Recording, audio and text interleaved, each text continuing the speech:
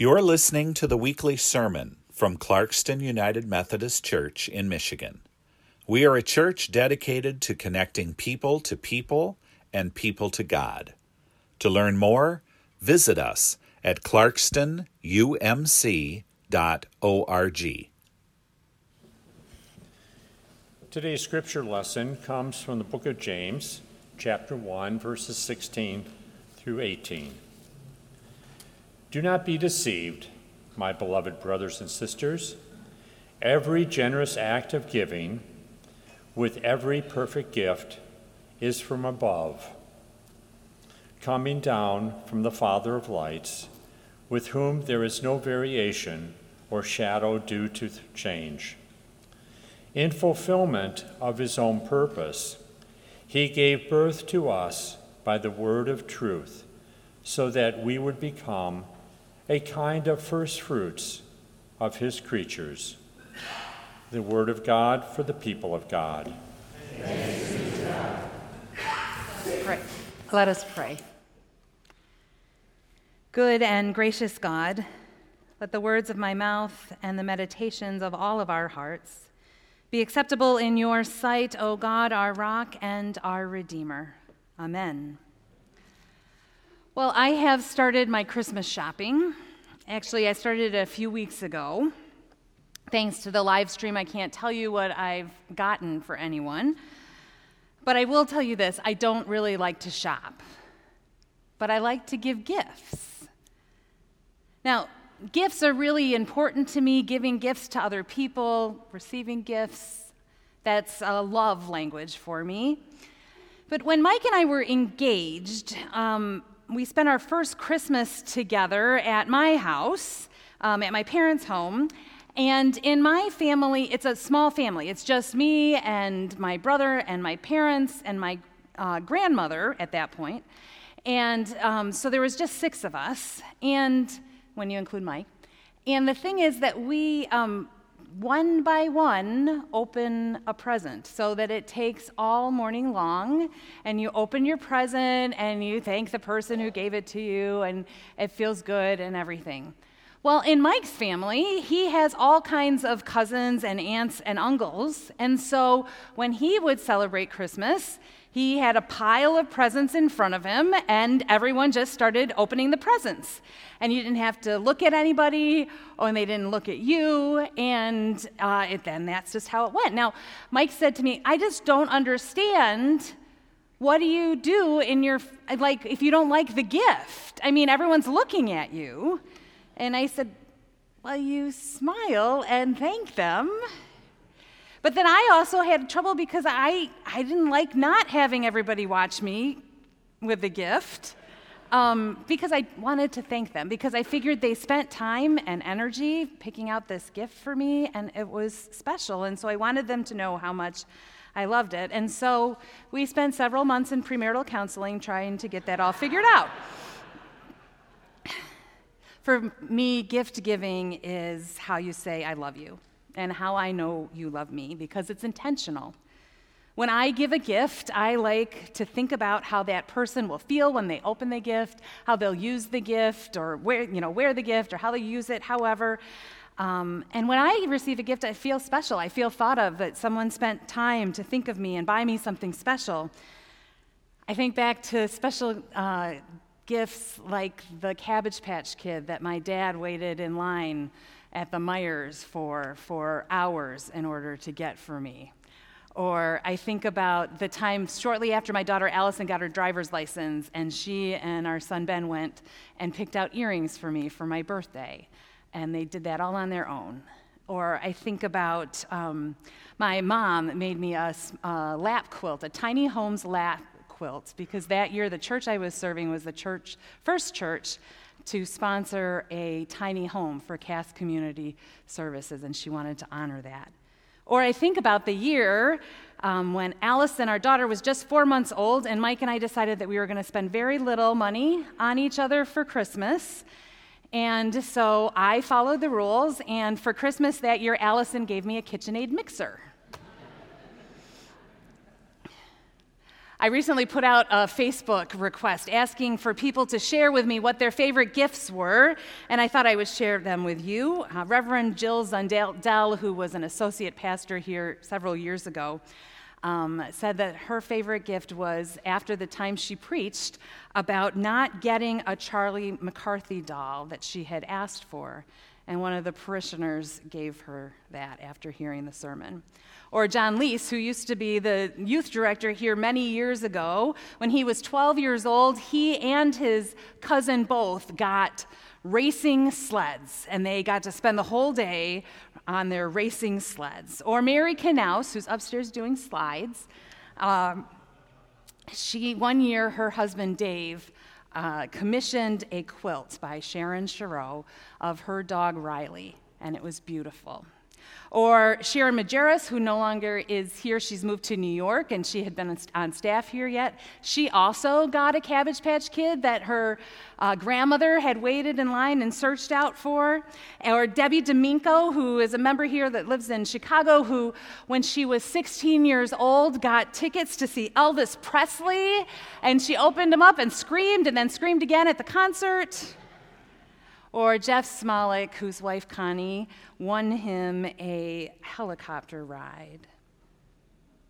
They're all very meaningful gifts that show great love. They show intention. They show thoughtfulness. But I'll admit, when I first put that question out, it took me a while to get those kind of answers. I was looking for people to tell me about presents, and instead they responded about gifts. Like children, or friendship, or music, things that we can't really measure, people who've changed our lives, experiences that have left an impact upon us. Those are the greatest gifts that are often hardest to explain. But this church is one of those kind of gifts. It's a gift given to us by God, and by people who never even knew us, but they dreamt of us. They planned for us, they saved for us, and they built this church for us and for our children and for our grandchildren so that we might know God and serve God's people. God blessed them, and they blessed us. Now, they might not have known exactly who we all were individually, but God did. And God worked through them, and here we are called together to be Clarkston United Methodist Church, the presence of Christ in the community of Clarkston, Michigan. We are here to connect people to people and people to God, to engage in mission and faith formation and be generous and inclusive and love Jesus above all else, to share life together, to change lives, to connect, to make a difference, to raise our children, to learn to make a difference, to leave a legacy, to be faithful together, to love one another. I wonder, do you realize the impact of this church?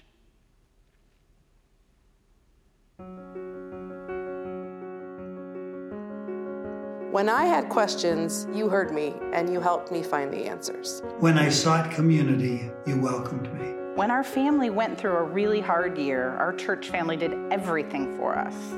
You visited and prayed and shared your own stories so that we didn't feel alone. And most of all, you reminded us that God is always there loving us. And as a church, you've helped me go through missions and meet other people. You were there for me when my wife was on her journey to heaven, helping with many positive comments there for me and providing food and love and kindness during that journey. Thank you. When I was uncertain about my path, specifically in my career, you helped pave the way and show me where I needed to be. My family lives quite far away from here, but I have a family right here at Clarkston United Methodist Church, and I love it. You brought me back to my faith. This church is my family, and it gives me perspective every week. I had a serious illness, and you prayed for me. Thank you very much. The church was here for me when I needed support with my job. The church has been there for me when I first learned that I really enjoyed and had a passion for helping others. Clarkson United Methodist Church means the world to me. I've been so blessed, as I shared in my call story, to be part of this community for 25 years. Even though I'm having a great time at college, I know my church at home is always praying for me. My mother passed away. He brought us meals. What I love probably most is that our pastors welcome everyone to the altar. All are welcomed here. When I was grieving, you provided friends who offered coffee and hugs and prayers. When I was deep in grief after I lost my husband, I actually spoke at his funeral, and when I looked out, the whole congregation was grieving right along with me, and it made me feel like I'm not alone. So many people reached out, and so you guys were like a soft place to land, and I love you for it. God uses this congregation to make an impact. This church changes lives. You've changed my life and the life of my family. One of the greatest gifts that I've ever received is a call to ministry. The opportunity to serve as your pastor, now twice, is an incredible blessing. My kids spent formative years here, where they were part of the Sunday school and the Angels in Training and the Cherub Choir and the Wesley Choir, and now they have a love for music and a love for serving others that I love seeing in them. While we were here before, my husband discerned a new career path, and that meant that he was working and he was going to school in Ann Arbor, and he was away a lot. I learned what it was to have a village.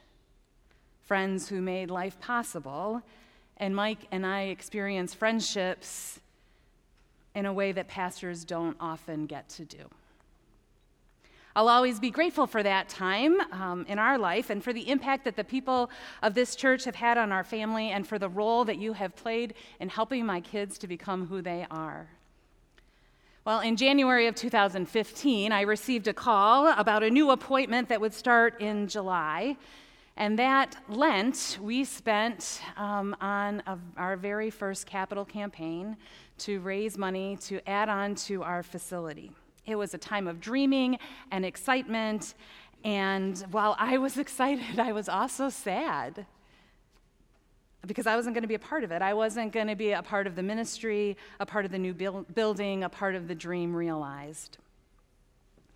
And then, of course, the bishop sent me back 6 years later.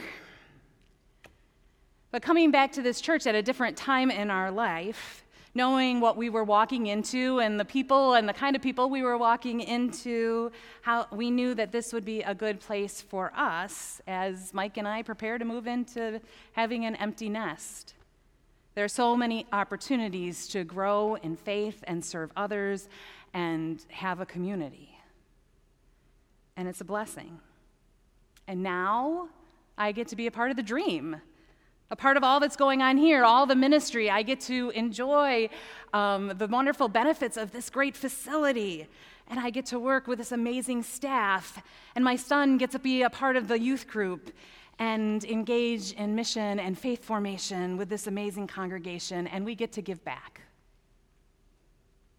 We get to thank God for all the ways that God has been generous with us and give back to this church who has been such an important part of our lives. Now, we get into a little bit of the nitty-gritty. Mike and I tithe to the operating budget. 10% of our take-home comes to the church to support the ministry. Now, we get to give to the capital campaign too. And the thing is, we weren't a part of it before, but we are reaping the benefits of it now. And we're excited to be a part of it, but honestly, it's a stretch for us. And so as we were thinking about it, we started to feel kind of bad because we couldn't give what we really wanted to. But then the team decided to make it a 5-year campaign. And we were thinking it was just going to be 3 years. And it enables us to give more. And so we're excited. Next week, we are asking you to dare to jump in in generosity of yourself and your gifts and your service. And we are having, as you know, 2 different campaigns, and you will receive in the mail 2 different cards. The first priority is the operating budget. This is the budget that makes ministry happen on a day-to-day basis. It makes the church work. And the second is the capital campaign. It enables us to pay off the mortgage, which is not a part of our operating budget. And so by paying it off, it doesn't have to be. People ask me how to know what to give, and I just want to tell you that this is between you and God. It's very much through prayer that we know how to give. And so I want to encourage you to pray, God, how are you calling me to give? And also, the way that we do it, we look at our budget, and we determine our income, what we can give, and I encourage you to do that. And then maybe every year you look at how you might give a percentage more. Giving isn't just about your treasure, though. It's about your prayers and your presence and your service, and we need all of these gifts to make ministry possible in this church. I am so grateful to serve this church who has a passion for people, a passion for faith, a passion to make the world better as Christ has called us to do. And I'm grateful for you and for your generosity. Just like those who have gone before us, your gifts make a difference. They make ministry possible. And as we dream about our future, your gifts will pave the way for those here now and for those to come. Amen. You've been listening to the weekly sermon from Clarkston United Methodist Church in Michigan. We are a church dedicated to connecting people to people and people to God. To learn more, visit us at clarkstonumc.org.